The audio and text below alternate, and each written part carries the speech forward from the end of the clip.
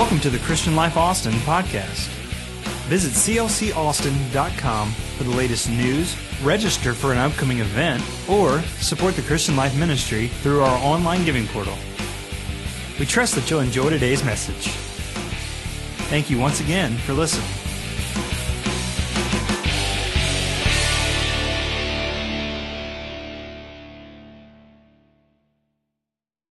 Luke chapter 17, verse 1 through 10, Jesus said to his disciples, "Things that cause people to stumble are bound to come." In other words, offenses are going to come, but woe to anyone through whom they come. Don't be an offense carrier. It would be better for them to be thrown into the sea with a millstone tied around their neck than to cause one of these little ones to stumble. Don't bug people trying to live for God. So watch yourselves. If your brother or sister sins against you, rebuke them.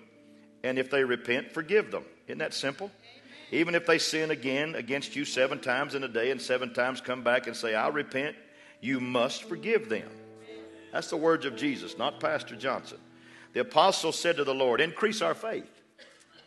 He replied, "If you have faith as small as a mustard seed, you can say to this mulberry tree, 'Be uprooted and be planted in the sea,' and it will obey you." Suppose one of you has a servant plowing or looking after the sheep.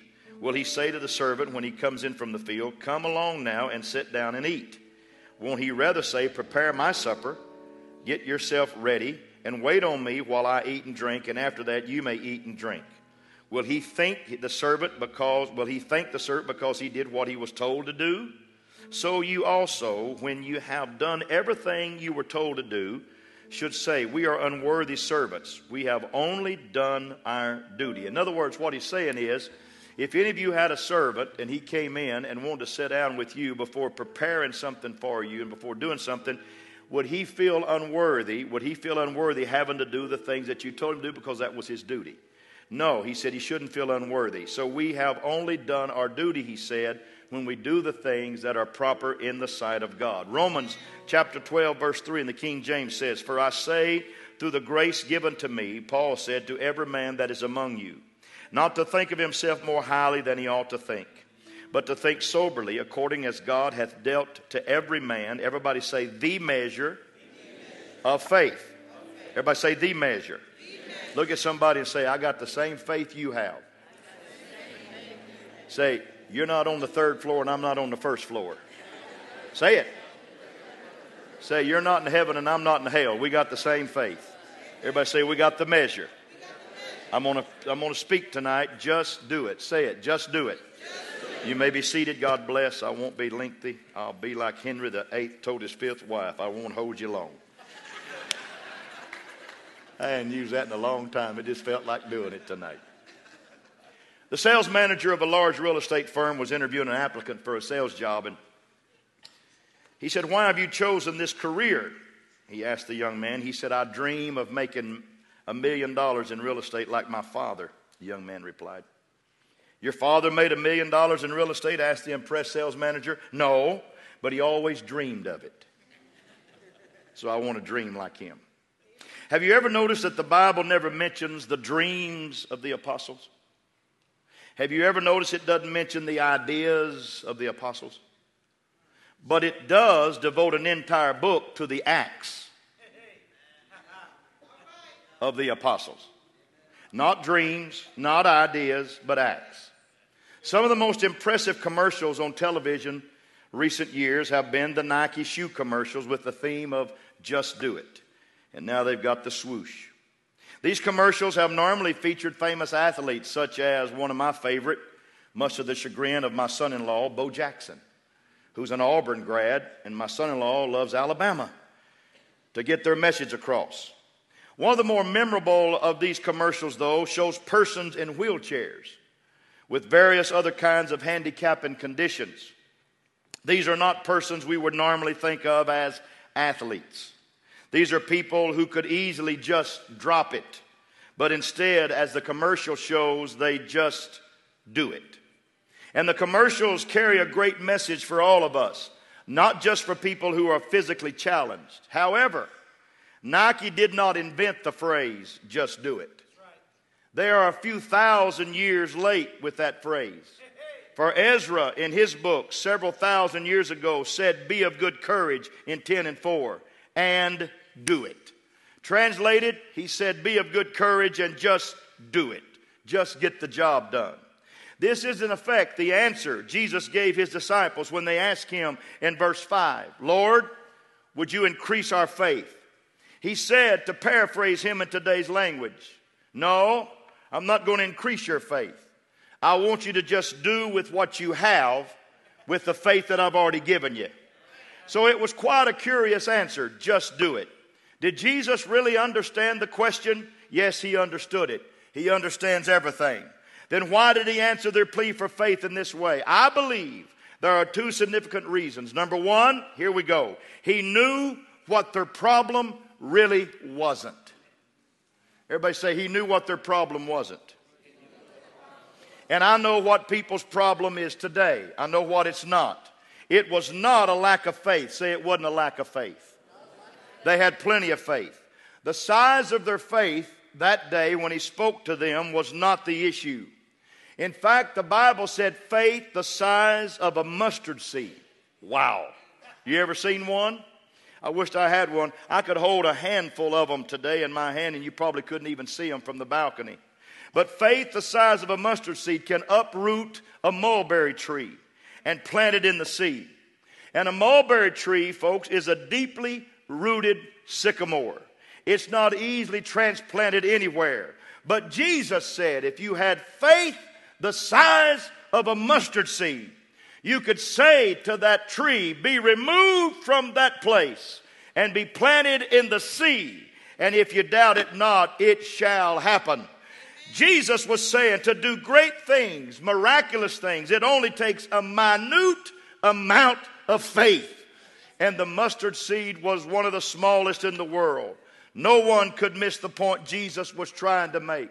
Their problem was not the size of their faith. No, that wasn't their problem at all. They would have to find another excuse for the lack of their ineffectiveness. I can sympathize with the disciples because people today tend to think they need more faith also. When we get in a pinch, you know I'm talking to you the truth. We say, God, I need more faith. Give me more faith. And we say, if we had more faith, we could be better Christians. I just need more faith. With more faith, we say, we would volunteer to serve in mission projects and we would help in the church and be more committed to everyday ministry of the church. So we pray as the disciples did, give us more faith. Can I stop right now and say that's never been the problem? Say amen to that. That's never been the problem. I'm going to put it on the screen. What we may not realize is that we are not praying for faith at all. What we are really praying for is for God to make things easier for us. Because I will tell you this, the walk of a Christian is not an easy walk. The walk of a child of God is not an easy walk. You don't always walk downhill with paved roads and green lights and wind pushing at your back. Sometimes you walk uphill into the wind on a dirt road with red lights. But it does not matter which direction you feel that you are going, up the mountain or down the mountain. I'm telling you right now, Paul said every man was given the measure of faith. And God has given you enough faith to overcome any obstacle. He's given you enough faith to overcome any situation. He's given you enough faith to overcome any problem that is in your life. Because God is bigger than any mountain. He's bigger than any sea. He's bigger than anything in your life that's holding you back from being fulfilled in Christ. He's bigger than that. He's bigger than that. So we're asking God to snap his fingers and make it happen for us. Some of you remember that hilarious, I love Bill Cosby. Anybody like Bill Cosby? Bill Cosby is probably one of my favorite comedians of all times. He's the cleanest, funniest, dumbest, smart man I've ever known. He's uncanny. I used to love his program. I love the Cosby Show. I used to watch it all the time. Not sometime, all the time. But some of you may remember the hilarious routine that he did on Noah's Ark. You remember? In this routine, 2 hippos are being herded through the doors of the ark, and God says, wait a minute, Noah. Both of these are male. We need a female. And Noah is furious. And he complains that it's difficult to turn a hippopotamus around on a boat, much less take him out, deliver him back to the wild, and then go round up another one and find a female. And God says, I don't care. Get another hippo. Finally, in desperation, Noah shouts from the ark, why don't you just change one of them?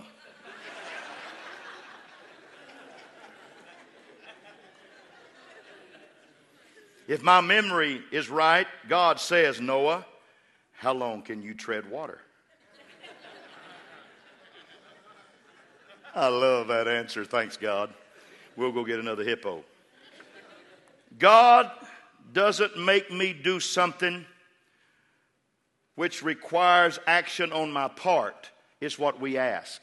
So what we say is, give me more faith. In other words, God, snap your fingers when I get hungry and make me a dinner.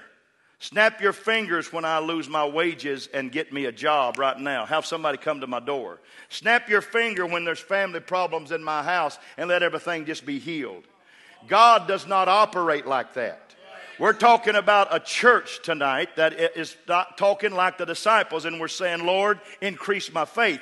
God cannot increase your faith. You have been given the measure of faith, but what He gave you is enough to take you from here to there and go through every situation, go through every fiery furnace, go through every death in your family, go through every situation with your children, go through anything on your job, go through anything with your health, and arrive on the other side shouting the victory. Because that's the kind of faith that God delivered to this church. He didn't deliver a limp faith. He didn't deliver a sick faith. He didn't deliver a down and out. Oh, hallelujah. He delivered the measure of faith to get you from here to there. Amen? Woo, I feel like preaching tonight. See, that's what we're really asking for. It is for God to do for us what we're not willing to do for ourselves. And in the context, Jesus had just given His disciples a lesson on forgiveness. Now, stay with me. This lesson was a little hard for them to accomplish. For their request for faith was a way of asking God to fix them so they could be a forgiven people. More faith, they thought, would magically make them be what God wanted them to be. But the lack of faith was not the problem. There are people with lots of faith who still contribute very little to the kingdom of God. They're like the man Ernest Fitzgerald tells about in his book, Keeping Pace. It's one of the funniest stories I'll ever tell you. The man was a wealthy English philanthropist. His name was Jeremy Bentham. And in his will, Mr. Bentham bequeathed a fortune to a London hospital on whose board of directors he had sat for decades. And when he died, here was his will. He said, there's one stipulation.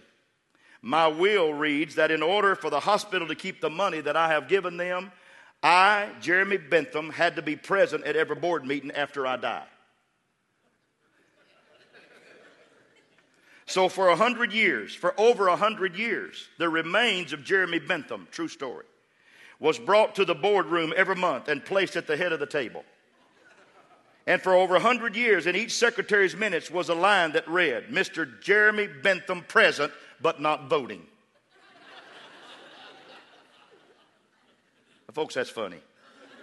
I can't help but think that many church people resemble Jeremy Bentham. They are present, but they're not voting. If I ask you, whose report you going to believe tonight? Raise your hand and say, I'll believe the report of the Lord. If I ask you tonight, as for me and my house, who you going to serve? We're going to serve the Lord. It's time for the people of faith to stand on their feet. Not right now, but stand on their feet and say, I'm not going to die in the faith. I'm going to keep the faith. I'm going to keep voting for God every day of my life because He has been my true Savior. He's been my true Redeemer. And I have faith and hope in that God that He can help me in any situation. Amen. Amen. Praise God. You know what I feel like we ought to do right now? I'm about halfway through this sermon. I'm not going to be long tonight. You know what I think we ought to do right now? I think everybody that God's ever helped and showed you that without faith it's impossible to please Him, and you have had faith in Him and He's come through for you, I want you to give Him a hand clap like He deserves right now. All over this house. Give Him a hand clap. Give Him a hand clap. Come on, give Him a hand clap. Might as well. Might as well. Come on, praise Him a little bit. I'm tired of people being present and not voting. It's time to vote for Jesus in this house. We're talking about beyond faith. We're talking about beyond faith. We're talking about beyond faith.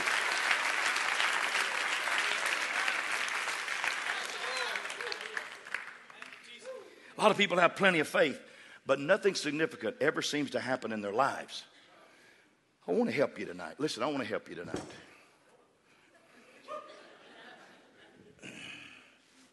My coat's too heavy for the stand. That's all right. That's all right. Thank you, buddy. Thank you, Dennis. Dennis, be careful on them bulls, son. I love you, Dennis. That's a good young'un right there. Give Dennis a hand. Amen. Now, so here's what I want to talk to you about tonight. It's really not a lack of faith that we have in our life. It's a lack of action. And I'm not trying to get you to jump around, because it's not just about jumping around. I love to clap for the Lord, and I love worship as much as anybody. But what I'm trying to do is to tell you that some people think that because they see other people successful and they're not successful, that they must have more faith. No.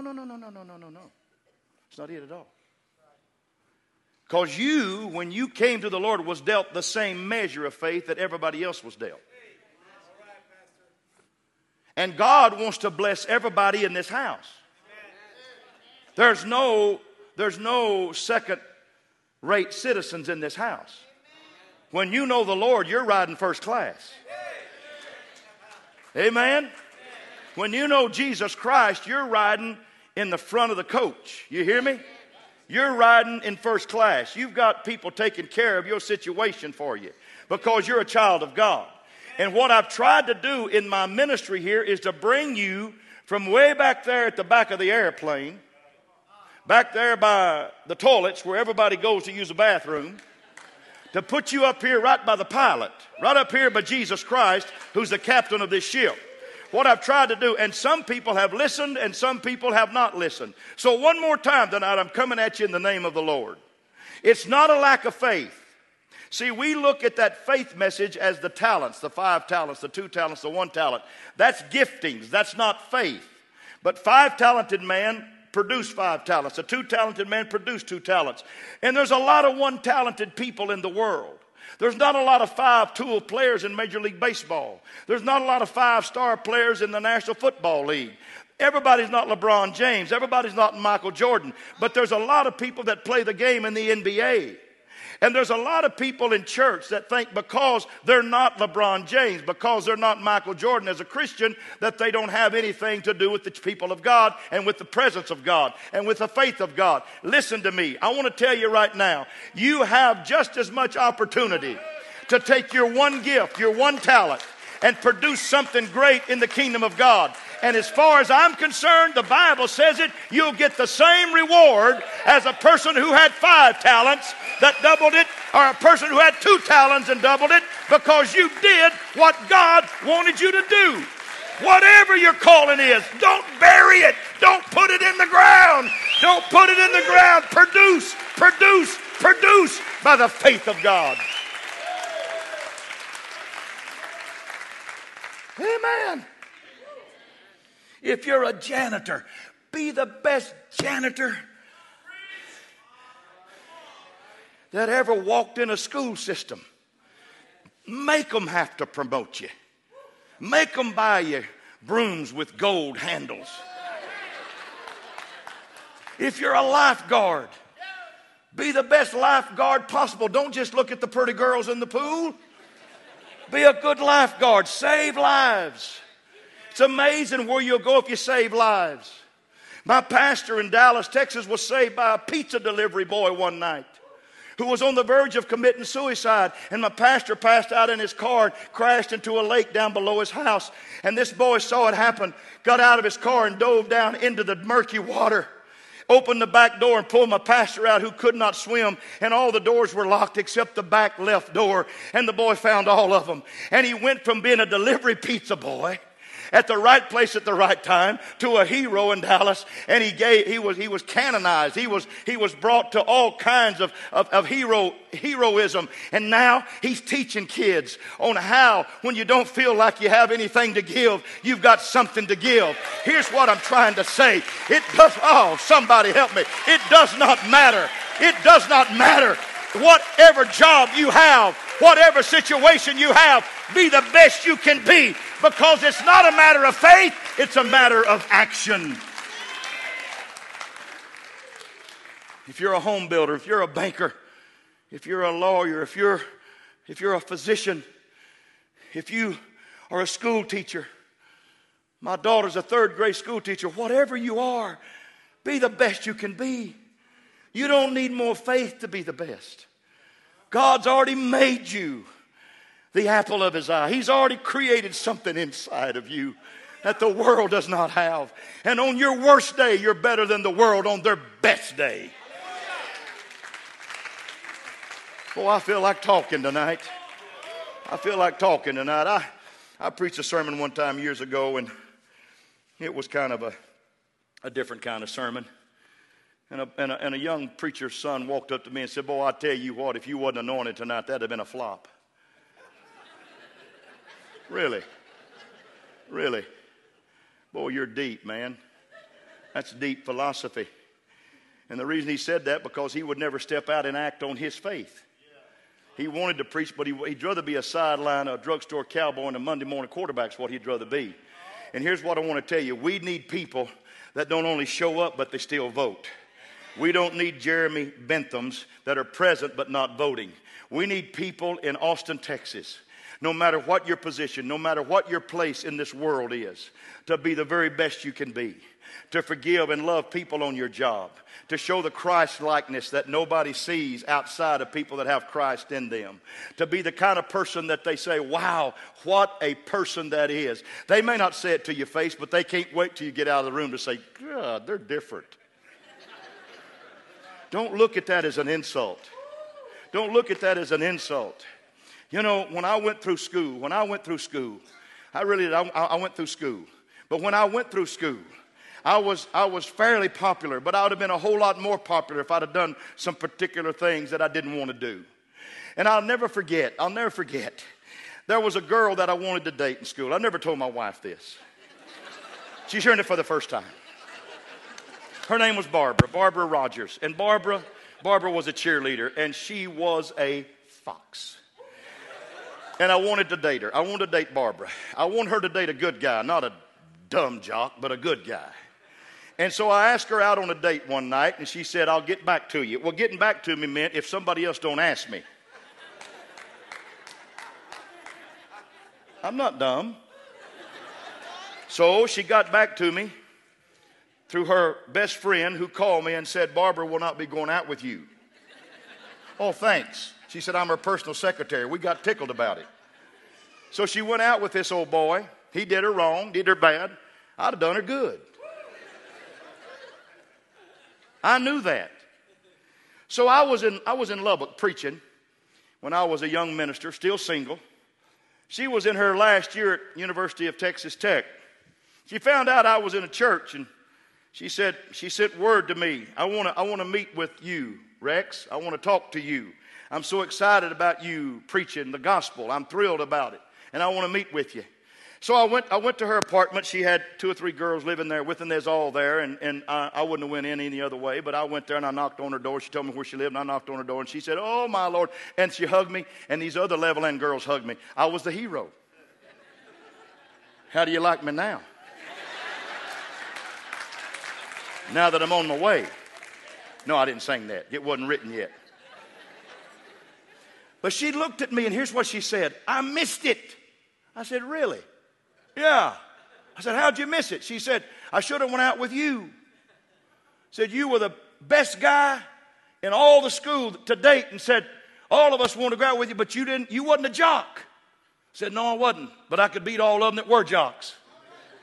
She said, and I want to go out, I want to be identified with a jock. And she said, now you're a preacher. And in my dreams, I always wanted to marry a preacher. I said, too late. You've come too late. Isn't it amazing?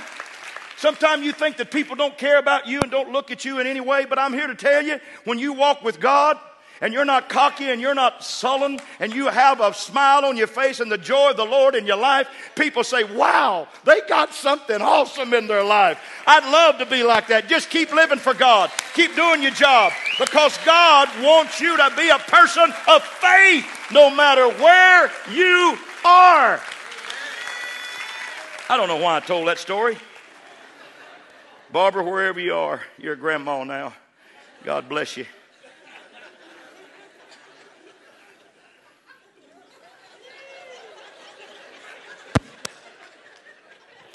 You can come to church here. I'll pastor you and your family, because I'm not afraid to pastor anybody I ever dated. Now, it's not a lack of faith. Some of y'all a little slow over here on my right side.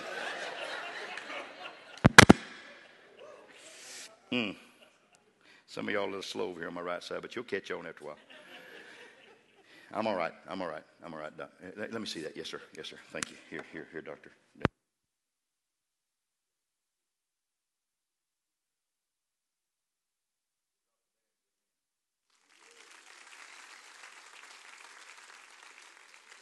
That good? All right, good. Everybody say it's a lack of action. That's the second reason Jesus answered the disciples pleading the way he did. He knew what their problem wasn't. It wasn't a lack of faith. But he also knew what their problem was. They needed to start living what they already believed. So here's what I want to talk to you about. It never dawned on the disciples that it might take action to forgive others. Now, listen to me. Forgiveness it's quite a word. I'm not going to spend a lot of time on it. But whatever the attitude and atmosphere is in our world is not going to be a part of this church. This is a multicultural church that absolutely is in love with every culture that's in this church.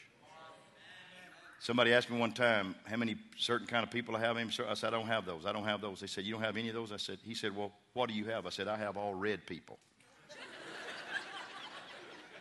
They're covered by the blood of Jesus.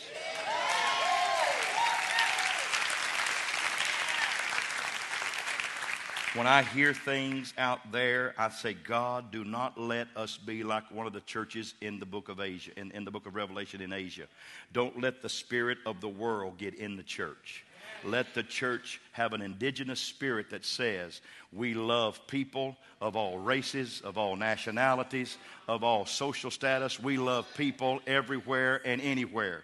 And this church is going to continue to preach that message till Jesus Christ comes, because we believe with all of our heart that everybody needs a chance to find Jesus Christ, and this church is a great place to find Jesus Christ. Clap your hands and rejoice in that. We need to just learn how to do it. To do it. So the central problem is that we do not have enough faith. The problem is that we don't use the faith that we have. And the disciples did not either. It's true for them, it's true for us. See, you've got enough faith. If you ever turned a light switch on, filled your car with gas, mailed a letter, flown an airplane, or ridden in an elevator, believe me, you have faith. You've got it. Or a doctor tells you you have a disease that you've never heard of, writes a prescription you can't read for a medicine whose name you can't pronounce.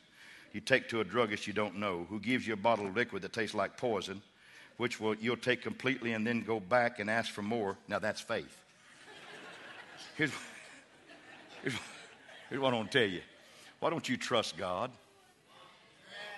Why don't you trust God? You see, here's the problem with this thing called forgiveness. Forgiveness means somebody you think has to lose. But I promise you, the one that forgives never loses. Let me say that again. Marriages.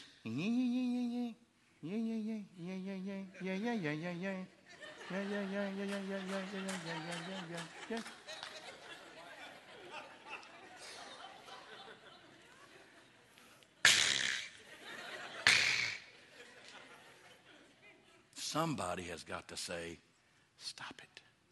Stop it. Stop it. He's talking about forgiving. Husbands, wives, we need to forgive one another. Church members, we don't need to hold grudges. People on your job, you need to be the peacekeeper. You need to be the person that says, you know what? That don't have to happen today. Come on, let's calm this down. One of the greatest things you can be called is someone who keeps the peace and brings joy to everybody. You're not losing when you offer forgiveness. You are a winner because Jesus forgave you before you were ever born and ever committed a sin. He said, Father, forgive them. They know not what they do. And you hear me.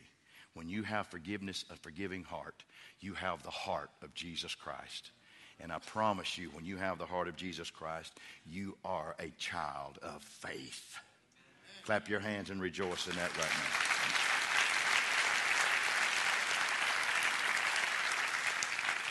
Many years ago, I read a little rhyme that runs like this. He drew a circle and shut me out. Heretic, rebel, a thing to flout. But love and I had the wit to win. We drew a circle and took him in. So here's what I want to tell you. When people push you away, draw a bigger circle and bring them in. Don't allow somebody else's dilemma to become your dilemma. Be a person of faith that says, I forgive. I forgive. I forgive my children. I forgive my husband. I forgive my wife. I forgive my coworker. I forgive my boss. I forgive. Because I promise you, you will never go wrong living in the spirit of forgiveness. Now, when I did RX for the soul, prescription for the soul, I had probably 4, 5, 6, 8 people come up to me and say, Pastor, you preached to me so straight. Thank you for telling me that, because there is never anybody that I am preaching to or for or against in this pulpit. I preach what God gives me. I really don't even know where 80% of you live. I don't know what kind of jobs you have. I don't know your middle name. I don't know your birthday. Do you know mine? December 28th. I'm not interested in that part of your life, but I do preach the gospel. And sometimes the gospel is a corrective element, and sometimes it's a joyous element. And tonight I'm preaching a little correction, because I'm telling you, the disciples were saying, give us more faith, increase our faith so we can forgive people that we don't like. He said, I can't do that, boys. You have enough faith. You have enough to move a mulberry tree from that place and plant it in the sea. And you can forgive, because I've given you enough to forgive everybody. So start forgiving and walking around and say, I forgive you, I forgive you, I forgive you. It's kind of like that woman went to the psychiatrist one day, and he said, I want you to make some lists before you die. And she said, okay. So she came back and she had a list about this long. Come to find out, she had some kind of distemper, some kind of rabies. She'd been bitten by a rabid dog, and she had rabies.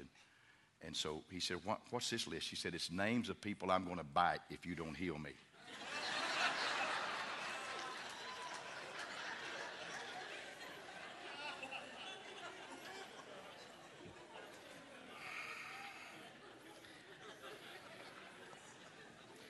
You know, it's not we need more faith, it's we need to take action.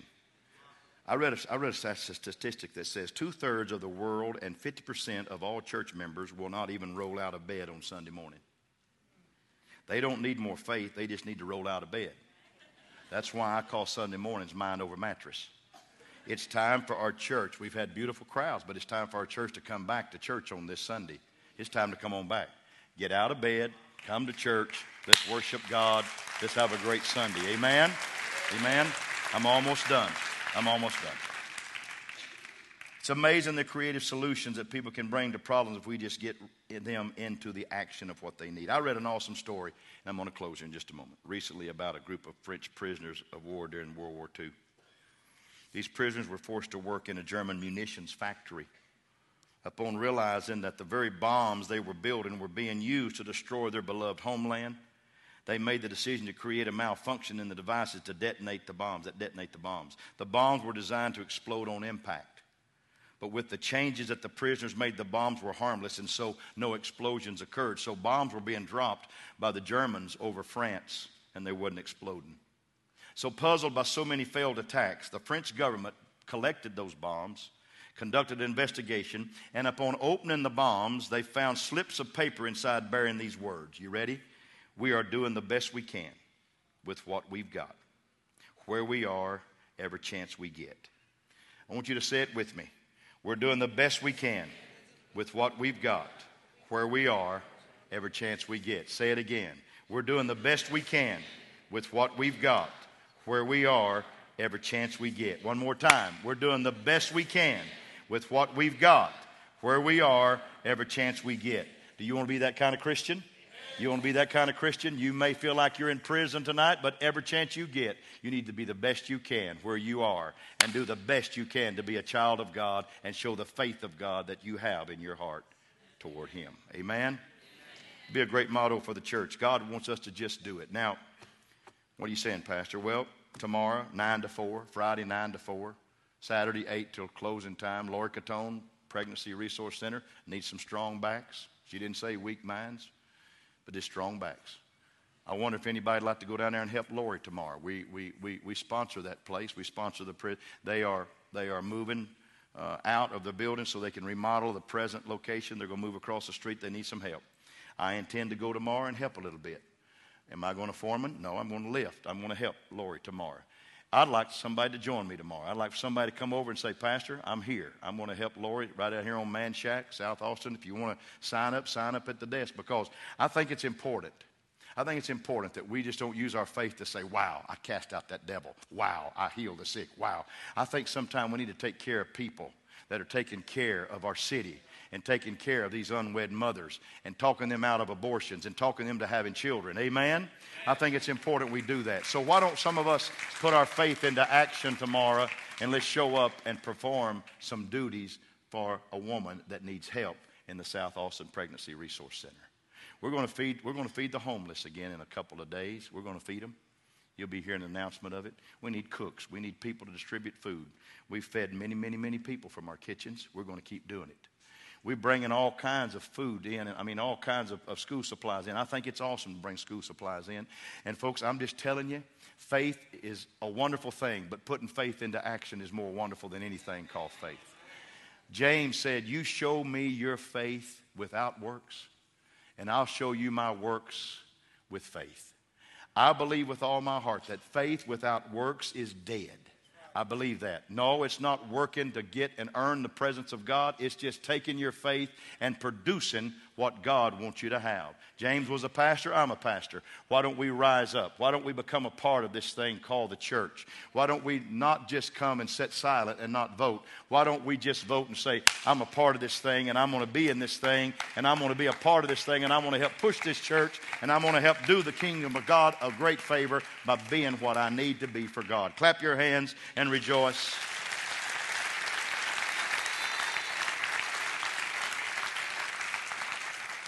My last thing I'm going to say is miracles occur when Christian people get into actions. They do. Miracles do occur when Christian people get into action. It happens all the time, all over the world. I read a story about a woman named Frida Hanna. She runs a gift shop at Via Dolorosa in Jerusalem, the Way of the Cross. She's a Palestinian Christian. She makes beautiful embroidery things and cross-stitch work. Her specialties are altar adornings and clergy stoles and Bible markers. She's a frail woman. She's been in business for 30 years at the same spot, the 6th station of the cross. She's there. Eyes are failing. She wears thick glasses. She's always smiling. She makes friends with thousands. A teacher and her students were in the shop one day. Another large group of pilgrims from America were also in the shop. And all the members of this second group had their Bibles under their arms and crosses hanging around their neck, and they were pushing, and they were shoving. They were demanded to be waited on. A group of little Palestinian beggars had followed that group into that gift shop asking for money, and those Christian tourists were very indignant. The teacher said they made comments like, "Get those dirty kids out of here," or "Why don't they stay in Jordan where they belong?" Frida Hanna overheard their remarks, and the teacher who had the first group was embarrassed and apologized for his fellow Americans, even though he did not even know them. And Frida's response was this, here it is. "Oh, that's all right," she said. "I've learned a long time ago that many of those who take the Bible literally don't take the Bible seriously." I've learned that a long time ago. During the last 30 years with her earnings, listen, she's given over 1,000 Palestinian youth a higher education in North America or Europe. She has built and supported 3 medical clinics in the West Bank. She has built and operated 2 orphanages. There's no way of determining the good that the Christian woman has done over the years. She's at the 6th stop at Via Dolorosa for 30 years selling artifacts. That's what you call putting your faith into action. That's why I'm preaching it's time to just do it. Just do it. It's not how high you jump or how big you can holler. It's not about that. It's what are you doing with your faith that you have. Last night we were very privileged, and I close. Randy, come and help me. Last night we was very privileged to go out with the ladies group called Serendipity. They wanted Patty and I to just kind of give them a little thought process on how we looked at the ladies ministry and helped them in direction. And I looked at some wonderful ladies last night, and some of them that were on the committee were not able to be there last night because of work schedules. But I looked at these ladies, and here were my words. I said, "I thank you. I really do. I thank you, because no matter if you feel like you've succeeded or failed, you're trying. You're giving it your best shot. You're doing all you can do to make this church a better church, to make this place a more palatable place for women, like our Sunday school teachers do for the children, like Brad and the youth pastors do for the youth group, like Josh is doing tonight with the young marrieds, teaching them how to perhaps raise kids that he's never raised.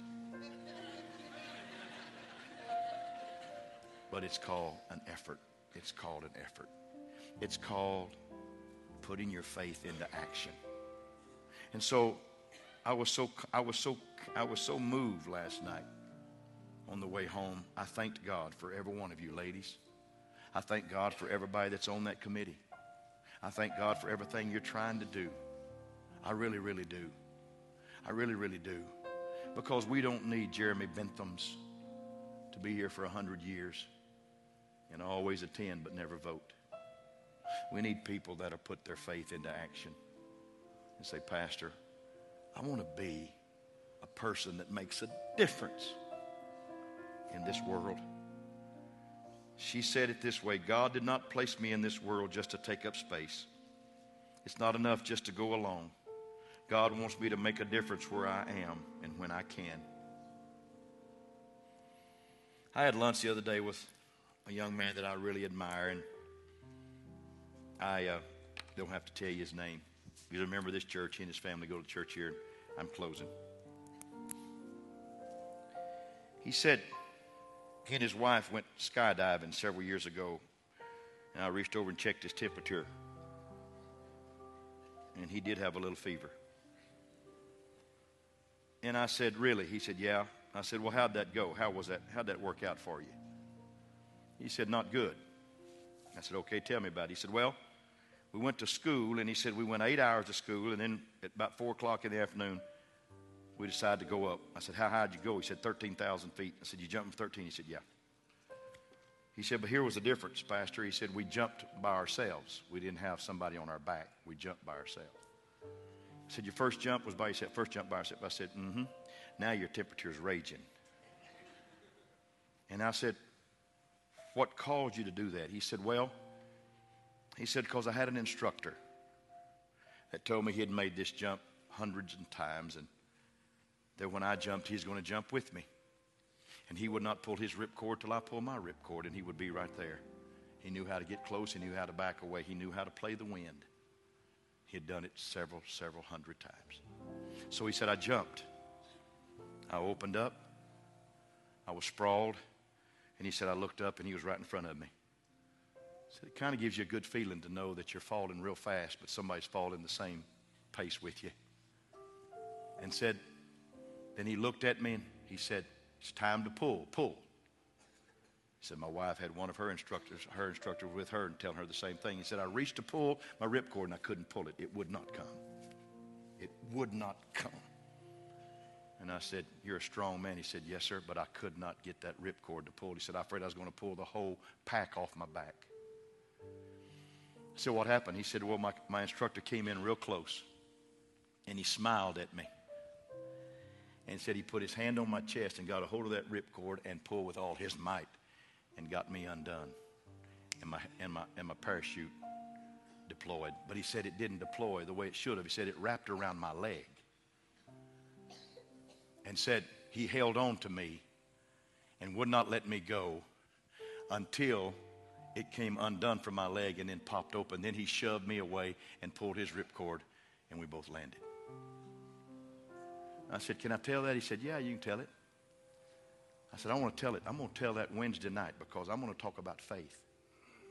I'm going to talk about faith. Let me tell you something. There is nothing that you can get into when you want to activate your faith that God won't be right in front of you. He'll be right there. And when you think you're going to fail and you think you can't get it open, he'll say, I got you. Boom! And you're going to be able to do what you want to do in the kingdom of God if you just learn to activate your faith. You got to do it. You got to do it. You got to activate your faith. And it's not just, oh, I cast this devil out, I rebuke that. No. It's about doing and taking action in your life. God wants you to be the best you can be in this world to represent his kingdom. Stand to your feet and say, I got it, Pastor. I got it tonight. I got it. I got it. I got it. I got it. Clap your hands all over the house. Clap your hands. I got it. I got it. I got it. Woo! Hallelujah. Beyond faith. Just do it. Just do it. Just do it. Amen. Amen. Amen. Everybody say mustard seed faith. Can move a mulberry tree and plant it in the sea. Wow. Wow. That's powerful. Say mustard seed faith. Can move a mountain. Say mustard seed faith is victorious faith. You've got enough. Just take action with what you have. In Jesus' name. Join hands with somebody right there beside you. Dear Father, in the name of the Lord, I come to you right now thanking you, Lord, for this beautiful moment, this beautiful night. Thank you for the privilege, God, of talking and teaching and declaring the gospel to this congregation. I love this congregation. I really do.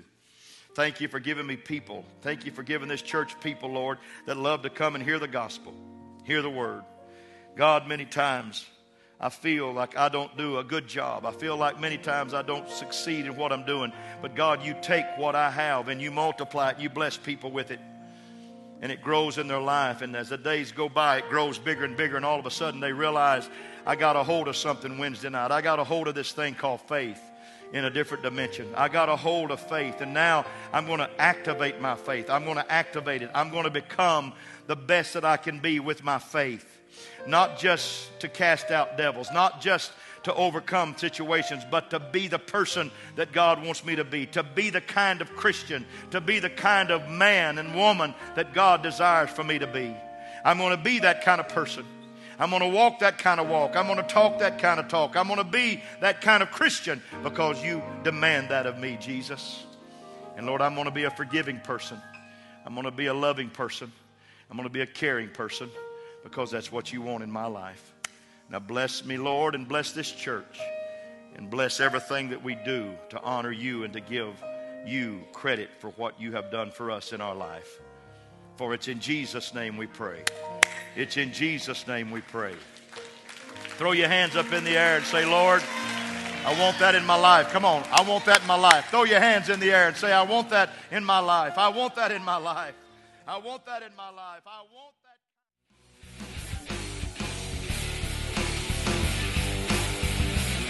And that concludes today's podcast. Thanks again for listening.